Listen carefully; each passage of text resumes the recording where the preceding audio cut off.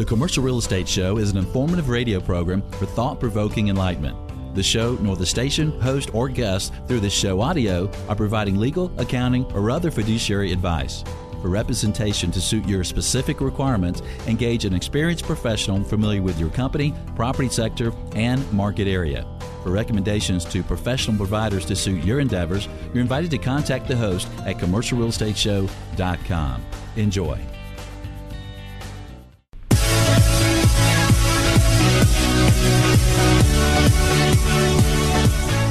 Welcome to the Commercial Real Estate Show. Thanks for joining us to lead, learn, and laugh. Learn market knowledge and best practices to lead your company's success. And that's whatever type of company you work with. And laugh, I believe we have to have some fun along the way. Well, hello, I'm Michael Bull, your host to the world of commercial real estate. Remember, if you have any questions or comments about our topic today or about any commercial real estate related endeavors, give us a call. Our phone number is 888-612-SHOW. You can also reach us by carrier pigeon, smoke signals, charades, Ouija boards. You can find your favorite medium at the Commercial Real Estate Show website, commercialrealestateshow.com. Well, today we're going to explore the U.S. retail market. You know, I think retail is one of the more interesting types of real estate because there are so many influences that affect it, and the spaces are so public in nature. Many feel retail has more upside than other property types at this point in the cycle since the sector was hit so hard in the recession. So today we'll take a look at the investment market. We'll also look at property level performance and the factors expected to affect retailers and retail real estate moving forward. Well, please welcome my first guest, Dan Fasullo, Managing Director with RC Analytics. RC Analytics does a great job analyzing and reporting on sales of income-producing properties, including office, industrial, apartment, hotel, and retail. They look at sales of $2.5 million or greater in the U.S. and $10 million or greater outside the U.S. Since 2007 alone, RCA has recorded over $5 trillion in commercial real estate deals through 126 countries. Dan Fasullo, thanks for joining us today. Thanks for having me, Michael. Well, thank you, Dan. I know you're in New York, and you've had a real good hot season there. Thanks for calling in. And let's start with retail sales volume and cap rates. What's the trend so far this year? What do you see? We had a pretty good first half. We're actually producing our mid-year statistics as we speak.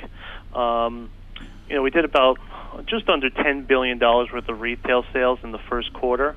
It's down a little bit from that same quarter in 2012. But that was to be expected, especially after that massive fourth quarter we had last year. Everyone was rushing. I think we talked about it to meet the tax deadline. Mm-hmm. But on the bright side, splitting apart the nationwide numbers, the sale of strip centers has increased significantly, up about 30% year over year. And the count of properties trading as well is up significantly, which tells me that smaller properties are starting to trade, which is different.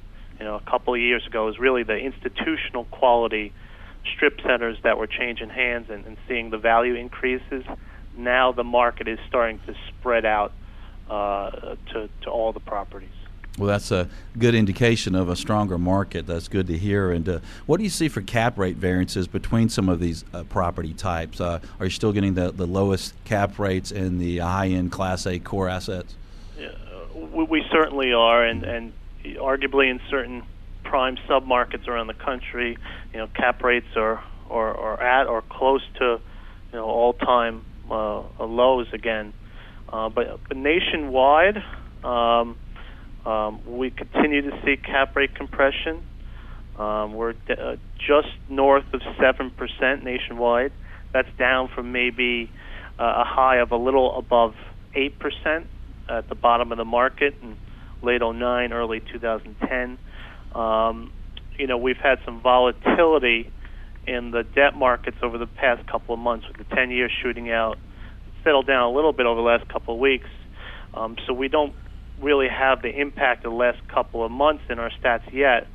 But when there's this much momentum and NOIs are still way off their kind of peak highs, I think I'd be surprised if we didn't see some continued cap rate compression over the next 12 months. Okay, so NOIs still aren't where they were before, and is retail really the trailing sector still of commercial real estate? You could certainly argue that it's lagged in this recovery cycle, but that's what's benefiting it right now. Investors really came out guns blazing for multifamily properties and CBD office properties, which became kind of the favored property sectors. But that created a significant spread in pricing and cap rates, and it's really that spread opened up to a 5 or 10-year high even, and that spread has really attracted capital to the higher yields available in retail versus like a multifamily. Okay. We're talking with Dan Fasullo with Real Capital Analytics. And Dan, what do you expect to see for cap rates moving forward? Yeah. I mean, like I said, I'd be surprised if we didn't see continued compression. I mean, all bets are off if something happens and the 10-year really shoots up into the atmosphere. I'm not expecting that, and most aren't. I think, the majority of your industry pundits believe that the market has stabilized fundamentals, and we're starting to turn the corner, and there's more debt available across the board, not just for the institutional assets anymore, but for smaller assets and in secondary geographies. Everything tells me that bodes pretty well for cap rate compression. Yeah, I think the lenders are pretty aggressive out there for the right sponsors and the right properties. So Dan, which markets are hot right now? Are there certain areas of the country that are stronger? Yeah, certainly those kind of gateway cities continue to attract the majority of the press attention, and certainly the numbers have gotten pretty silly once again. But the real big gainers year over year in sales activity, transactions, has been those secondary markets. Equity and debt capital that's gotten priced out of your Manhattans and DCs and Atlanta's, and LA's is now going into places like Atlanta, Phoenix, Florida, Texas, Minneapolis has been hot, Denver. And that's where the capital is hitting right now. Okay. Well, that makes sense. We're seeing that, our office is headquartered in Atlanta, and, the core assets certainly have a lot of demand, but we're also seeing a lot more activity on the B properties and some of the smaller assets. So we're seeing it on the ground here for sure. Well, Dan, what about distress? How much volume do you expect to see in distressed real estate moving forward? Are we past the curve there? In my mind, we are, and according to our statistics, we are as well. We're very much moving into the later innings of the distress cycle. In certain markets, a majority of the quote unquote troubled assets have been resolved either through a sale to a third party or due to a recapitalization. I think anyone that's at this point still waiting for this wave to come is going to be waiting for an awfully long time. If anything, there's going to be a trickle coming out little by little over the next year or two. Yeah, that's a good point. I think it's a great time to buy right now, especially while we know interest rates are favorable. Well, where do you see opportunities in the market, Dan? I think I think your local, more private investor, someone with entrepreneurial knowledge. This is the right time in the cycle, in my mind, to be an entrepreneur, to buy an asset that needs some repositioning, either on the space side or in the finance side, and the players I see that are in that space right now are taking advantage of that spread and stabilizing properties, and I think they'll do really well after a couple-year hold. Okay. Well, Dan Fasullo, thanks for joining us today. My pleasure, Michael. Okay, you heard it here from Dan Fasulo with RC Analytics. Now's the time to buy retail real estate at this point in the cycle, the beginning of a recovery. If you'd like more information from Dan Fasulo with RC Analytics, visit rcanalytics.com. Well, next we're going to speak with Mitch Rochelle with PricewaterhouseCoopers to get their view on the market. We'll also look at the fundamentals expected to affect cap rates and property level performance moving forward. We'll also speak with a leading retail lawyer to see what he is seeing on the ground every day with his clients. More on retail real estate headed your way. I'm Michael Bull, and this is the Commercial Real Estate Show. We'll be right back.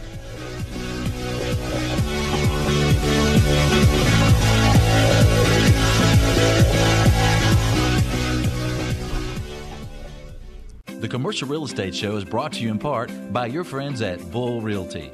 When your business requires proven performance, visit bullrealty.com or call 800-408-BULL.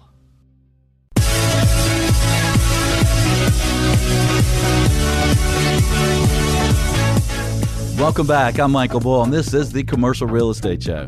If you'd like to know the latest intel on any commercial real estate related topics, check out our on-demand show podcasts. For example, we recently interviewed the national presidents of some of the major associations like BOMA, SIOR, and NAIOP to help you pick which association might best help your business. Last week, we looked at the U.S. office market. There are lots of interesting shows to choose from. You can access them on your computer, tablet, or smartphone. Just visit iTunes or the show website, commercialrealestateshow.com. Well, today we're exploring the U.S. retail market. Please welcome Mitch Rochelle, U.S. real estate practice leader with PricewaterhouseCoopers. As a member of PwC network of firms in 158 countries and more than 180,000 people, PwC helps organizations and individuals create value. They're committed to delivering quality in assurance, tax, and advisory services. Mitch Rochelle, thanks for joining us. Thank you, Michael. Also, please welcome John Neville, a partner with the law firm Arnold Golden Gregory. AGG has offices in Miami, D.C., and Atlanta. John's practice is focused on retail real estate, where he represents retail tenants, landlords, and investors. John, thanks for joining us today. Good morning. Well, gentlemen, we've heard about the investment market, and the investment market is obviously going to rely on retail tenants and how well they're doing. So, Mitch, if you could start us out, how are retail sales faring so far this year? Well, if you look at the most recent census report that came out last week, retail sales continue to rise. And if you look at consumer confidence data that's come out, consumer confidence is high. So if you have the consumer back shopping, and a lot of that's also driven by the housing market, which we can touch on later, that's going to help the retailers, and it's obviously going to help the landlords in return. Yeah, judging by my wife, retailers are doing well. She's out there shopping. So, well, which of these retailers are doing well, and which sectors are struggling a little bit? Is that for me or John? Yeah, Mitch, go ahead. Oh, okay. Well, the home improvement side, the food side, and auto really statistically are the leaders. But it's somewhat across the board, the return of retail and the return of the shopper. What's really interesting about that is throughout that period, we've seen a pickup in online sales. As a matter of fact, since the Internet was created, online sales have grown every period after period. So it's the trajectory of that curve hasn't changed. But it really, at the end of the day, hasn't dissuaded people from stick and brick retail shopping, which, again, good for the real estate owner. Right. And, John, what do you see in your practice? Well, I mean, the fast casual restaurant segment continues just to thrive. I think a great example of that is last week or a couple weeks ago, Noodles & Company went public. And they had some of the best returns from their public offering of any company in like the past 12 years. That's a great snapshot, I think, of the market's demand for that type of fast casual restaurant, which still in today's economy, people want to have something perhaps a little healthier than fast food, but still maybe aren't back to the fine dining segment that maybe was as strong in the 90s and the early 2000s before the market fell. And the tenants that you're doing renewals with and expanding, are they getting smaller spaces or larger spaces? Do you see any trends there? I think the downsizing days are slowing down. Mm-hmm. I do think that what we're seeing is on the option terms. Mm-hmm. A lot of times people are still trying to strike the better deal, mm-hmm. and there are still better deals to be struck. So, the tenant that is looking to re-up for another 5 to 10 years is not necessarily staying in the same spot because there are other opportunities. And that new spot might be larger, it might be smaller. But, as far as the number of tenants who are halfway through their deals that want to shrink their space, I think that's slowed down. Right. And Mitch, are there any other trends that you see out there that will affect how retail sales should trend moving forward? We try to look for correlations, and maybe it's being an accountant, you spend all of your time looking at numbers. But something that's interesting is the linkage between housing, autos, and retail sales.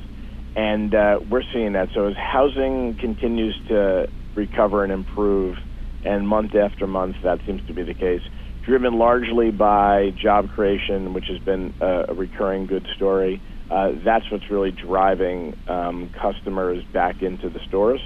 And I think it's the continued room to grow in retail that's sort of jumping back to Dan's comments in the previous segment.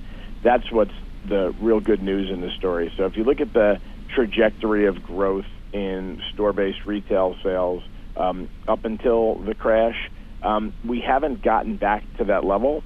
The steepness of retail sales growth is very encouraging, but we're still not at the level that we had been at. And I think from an investor point of view and from a retailer point of view, that's what everybody's betting on. We're going to get back to the level that we had been at and continue to see steep increases in retail sales. Yeah, that's interesting, and I guess we all saw that where the homes weren't selling out in the suburbs, you'd see empty retail centers, and now I guess if those homes start selling, some of those centers that weren't torn down may start filling up again. And how is that affecting the numbers, Mitch, as far as property level performance with rates and vacancy? Yeah, well, I want to just touch on, not to dodge your question altogether, Michael, but I wanted to touch on cap rates a little bit because we publish a survey on a quarterly basis. So one of the things we look at PwC is cap rates going forward, and Dan from RCA tends to look at cap rates looking backwards, and maybe there's something to be said there. So Dan talked about cap rates with a 7 handle on it for transactions that have closed. And based upon the survey we do talking to real estate market participants, across the board, cap rates have a 6 handle on them. So the national regional mall is the lowest at 6.5, power centers at 6.67, and strip at just under 7 at 6.95. But the continued precipitous drop in cap rates, also known as cap rate compression, really tells a story that investors are interested in the asset class because the fundamentals are there, and what we're seeing is the opportunity for NOI to spike up, and maybe perhaps I can talk about some rent growth in the next segment. But Mitch, don't you agree that you think that it's still in certain types of retail assets only? I mean, because from deal flow that we're seeing very heavy interest and deal flow in the anchored centers that have a grocery involved, or perhaps a high-end big box national known retailer such as Target. But as you get more and more into the strip centers, I heard in the last segment that there's still interest in those and it's picking back up, and I guess I agree. But we're still not seeing a whole lot of those deals. Are you? I think I would agree with you, John. I think you need an anchor, and perhaps that's metaphoric, but you need an anchor to make one of these deals work. But if you believe in the hypothesis that there's a correlation between rooftop growth and retail performance, then you're going to want to be in those neighborhoods where we see a new home construction and where we see increases in sales volume of homes, because that's where people want to live. I mean, it's kind of one of the things we did in overbuilding retail is we put retail out there in anticipation of growth in residential, and then the wind got knocked out of the sales there. Now that the wind's getting back into the sales, we're starting to absorb. The good news is we haven't added the supply of retail in a really, really long time, so the absorption is picking up slowly. Yeah, I think that's a good point. There's really been a severe lack of new construction, and some tenants are having a hard time finding good places to go. So we're seeing some high rents and some high occupancy in some of these centers, and some of these smaller unanchored centers starting to fill up. Well, we have a lot more in store for you. Stay tuned. I'm Michael Bull. This is the Commercial Real Estate Show. We'll be right back.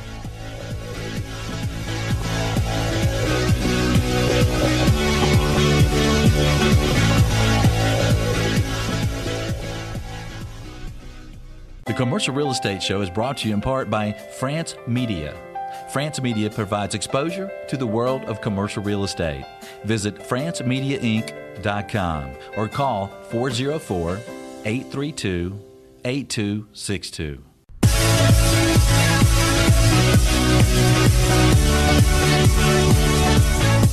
Welcome back. I'm Michael Bull, and this is the Commercial Real Estate Show.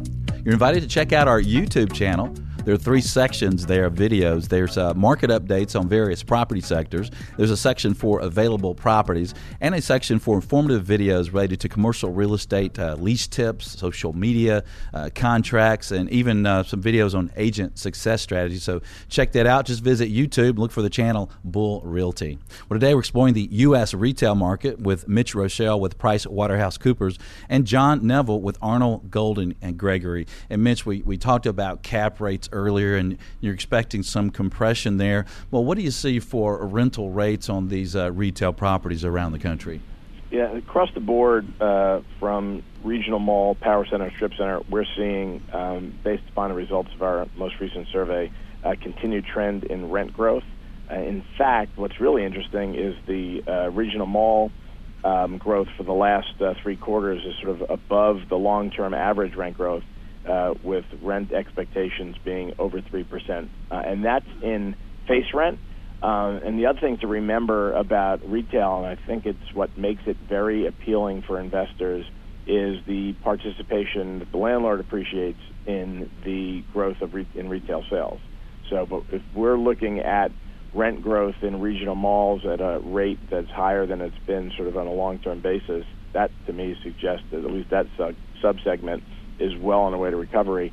The big reason is it's so expensive to build big regional malls, and getting the land assemblage for it is difficult. So it's really a supply and demand factor that's driving rents up for the landlords. But that holds true for the 2 smaller segments of both power center and strip center. But I'd echo the oversupplied pieces, meaning those properties that are not in the path of growth, are not experiencing that.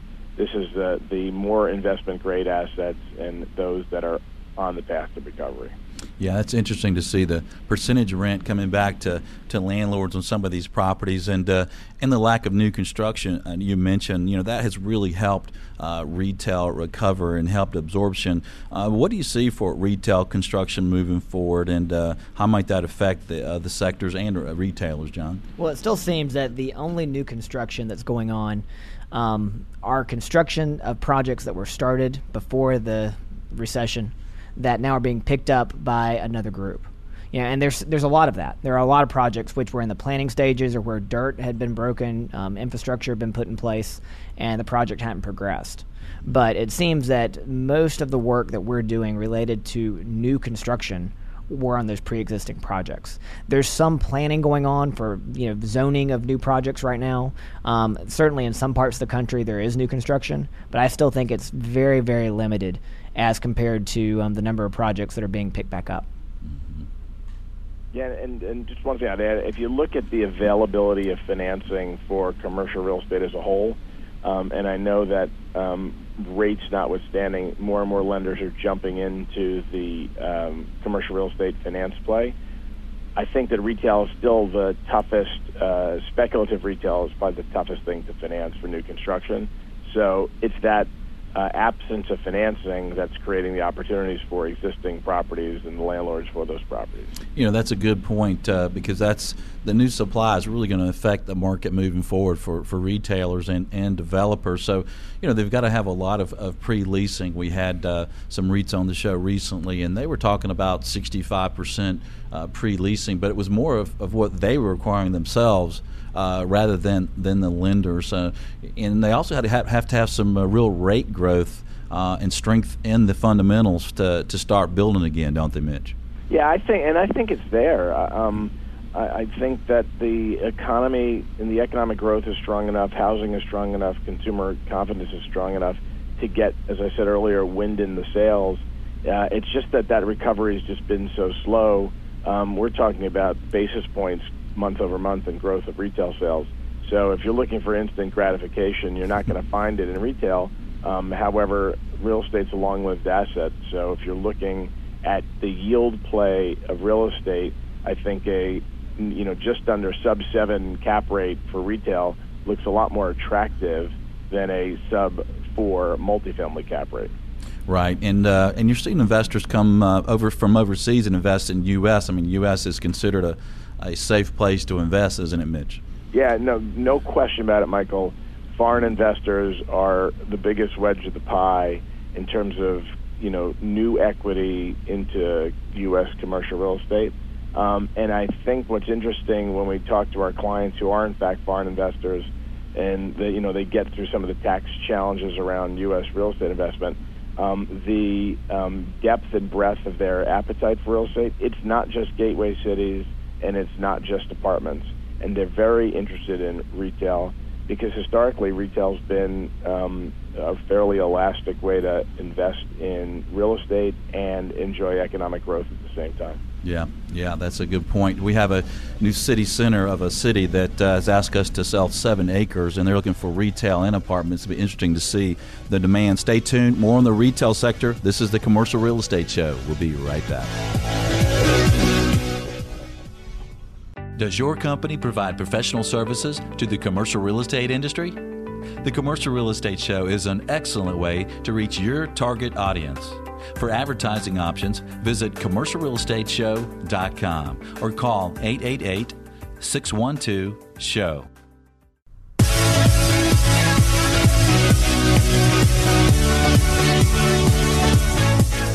Welcome back. I'm Michael Bull, and this is the Commercial Real Estate Show. We've been working on some incredible shows for you. They'll be coming up soon, including a show on lease versus purchase decisions at this point in the cycle. With prices in some cases well below replacement costs, a good selection of properties in some of the markets. You also couple that with bargain interest rates, and the recovery part of the cycle has always been a great time to buy historically. It's an interesting time to consider buying property for your business versus the lease situation.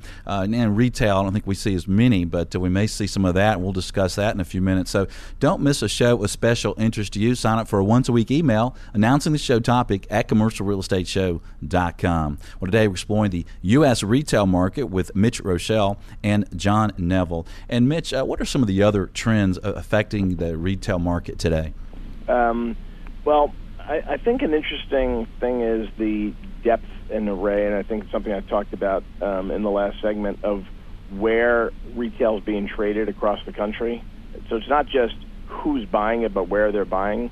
So one of the things we look at on a quarterly basis at PwC is trading of all 4 real estate sectors on a per square footage basis. And Dallas is a standout, and I know you have listeners in Dallas, where in the last 4 quarters, almost 25% of the stock in square footage of retail in Dallas traded hands.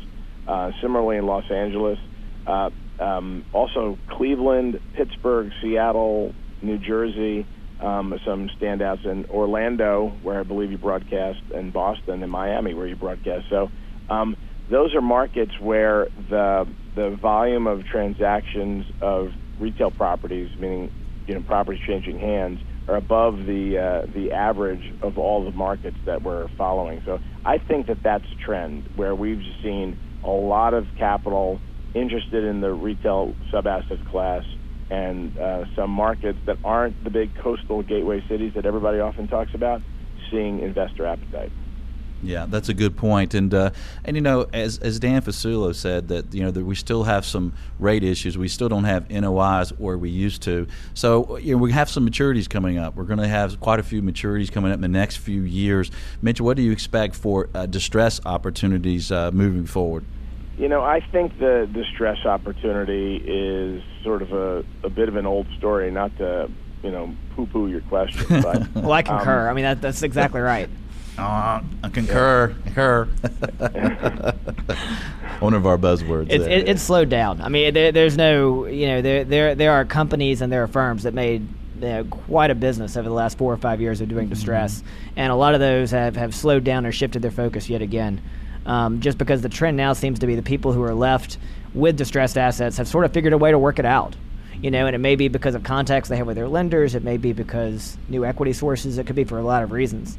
But it seems the percentage of remaining deals that are distressed, that are actually being worked out before they blow up, it seems to be improving in favor of the borrower.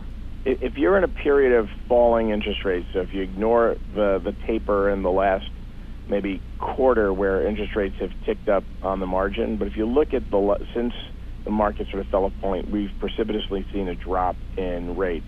In periods of falling rates, holders of troubled loans just as soon hold on to them because the stated rate in the loan is greater than the prevailing rate in the market at the time. So there's almost an incentive to restructure those loans and have the holders, whether they be CMBS trusts or banks, continue to have a participation in that cash flow at an above-market coupon. So I don't think that there's a lot of distress opportunity out there. I think the bigger opportunity is picking off markets that are, in fact, under-retailed and some development opportunities that are going to pop up in the next couple of years. And there still are a lot of distressed properties, though, where the lender or the investment source is looking the other way. You can have non-performing assets and sort of have the investor or the lender holding on to see what happens. And I think the opportunity of holding on may be better than it was 3 years ago, because 3 years ago the chance of the property rebounding may have been very little. Now that the market has improved, the chance of the property rebounding is better, and that may be impacting strategy as to whether to aggressively pursue these distressed assets or to take a wait-and-see approach. Yeah, I think those are good points, and we see the same thing in the Southeast, some of the cities we work in around the Southeast, and not a lot of A distress, but we are seeing still a good bit of B distress in some of these markets, and we're seeing a lot of investors coming back that are searching for yield, that are looking at those properties, but they're not getting them as cheap as they'd like to get. I mean, it's not they're not getting the price per pound they would like. But let's talk about rising interest rates, Mitch. I mean, everybody expects interest rates to go up. What do you expect, and how do you think that will affect the market? There's no question about it. Rates are up, but we also at the same time have more and more new participants in the market. And as much of a news story, and that may be a basic American news story about rates going up, but if you look at put your ear to the ground and hear what's going on in the commercial real estate world, you hear every day of another enterprise with $1 billion, $500 million commitment to new commercial real estate financing. When you have more competition, that means spreads get tighter. So there may be a little bit of an offset of the Treasury going up with spread compression because lenders are sort of duking it out to make that loan. But if you look at it holistically, and it's something at PwC we've studied a bit, real estate performance has more to do with the availability of financing than the cost of financing. Because if you go back, 30 years when interest rates were double digit, banks were still making loans. At the time, REITs were making loans, and nothing really has changed all that much in terms of the paradigm, other than CMBS and some of the platforms for securitization. So it's not as rate specific as you'd think. Lenders like to lend, and I think you're going to see more of that going forward. That's a good point. I'm going to you're going to know how old I am now, but I remember 12% being a good rate. More on the retail market. I'm Michael Bull. This is the Commercial Real Estate Show. We'll be right back.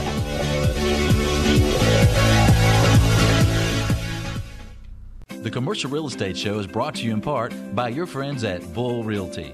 When your business requires proven performance, visit bullrealty.com or call 800-408-BULL.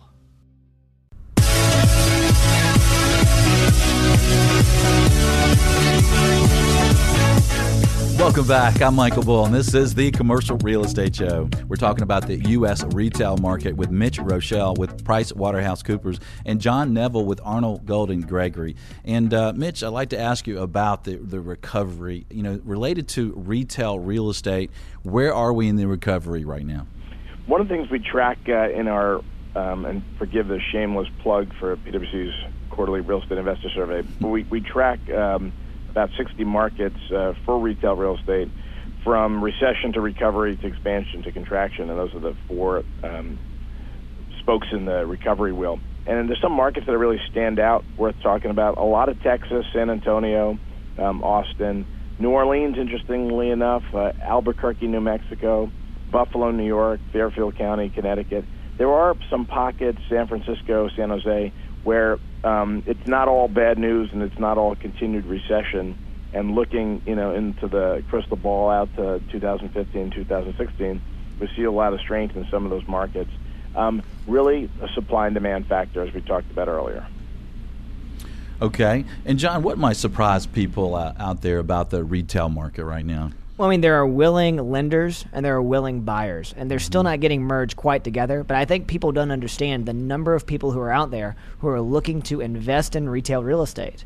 And I think they also don't understand the number of lenders that are out there that truly want to lend in retail real estate. They're not just saying that. The problem is that the group of people those lenders are looking to lend to is small. And it's very specific with a very specific profile. And the type of people looking to buy, they only want to buy certain assets. So it's mixing them together and coming to something where the parties can do a deal may be a challenge. But there are a lot of people out there interested in this market right now. Yeah, that's a good point. I led a panel at BizNow conference yesterday with GE Capital and Goldman Sachs and Wells Fargo. And they're aggressive. They're looking to play some money. But if you and I went in, no offense to any of those people, but if you and I went in and said we wanted to go develop a 10,000 square foot non-anchored shopping center in the middle of Missouri, they may not give us any money. They offered to lend me money for lunch. So, what was the rate?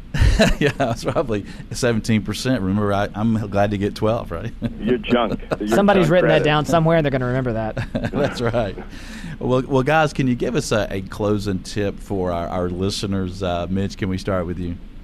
I know some of your listeners are in the car, so besides just don't text and drive, I think my tip would be, forgive me, occupational hazard, I'm an accountant, but we're going to see some changes in the lease accounting rules, and I know you have a show upcoming on that, and it may cause a bit of a shift with more tenants wanting to own their real estate as opposed to leasing it. So we may see a lot of transaction pickup in 2014 and 15 where tenants are taking stuff on a balance sheet. Yeah, that should be interesting to see. So they're going to have to put the lease on their books as a liability, right? That's what's expected. They're going to put the asset on the books as a right-to-use asset, and they're also going to put a corresponding liability in the books. So from a balance sheet perspective, it's not going to look any different as a tenant as it would if they own the property. So if that's the case and someone's willing to lend you money, you might as well own it and take the proceeds from the financing. Right. Okay. And John, you have a closing tip for our listeners? Well, it'd be aggressive. I think that people in our business lost their aggressive edge in 2009, 2010, and they lost it in negotiating their deals. They lost it in exercising renewal terms. They lost it in exploring alternatives to the status quo. And I think the market has picked back up enough now. There is enough market supply now, both for developers and for tenants, that no deal has to happen. There are alternatives, and there really weren't 3 or 4 years ago. Yeah, keep in mind there are alternatives, pursue the alternatives, and strike the best deal you can. That's a good point. I think it's one of the best times to buy commercial real estate that I've seen in my 30-year career, with low prices, low interest rates, and in recovery part of the cycle that Mitch talked about. Well, guys, thanks for joining us today. Mitch, John, thank you. Thank you, Michael. Thanks, Michael. I promise next time I will be in the studio to check out your new fancy studio. Yeah, you'll have to come to Studio One here in Atlanta. Well, I hope you can join us next week out there. We're going to talk about the industrial real estate market, which might not be as sexy as retail, but there is a lot of investors flocking to industrial. Thanks for joining us today. I'm Michael Bull. Till next week, be sure that you always lead, learn, and laugh, and join us for the Commercial Real Estate Show. The Commercial Real Estate Show is brought to you by professionals at Bull Realty, Cone Resnick, France Media, Atlanta Office Liquidators, and Weissman Nowak Curry and Wilco. For more information about these companies or to access additional show podcasts or videos, visit commercialrealestateshow.com.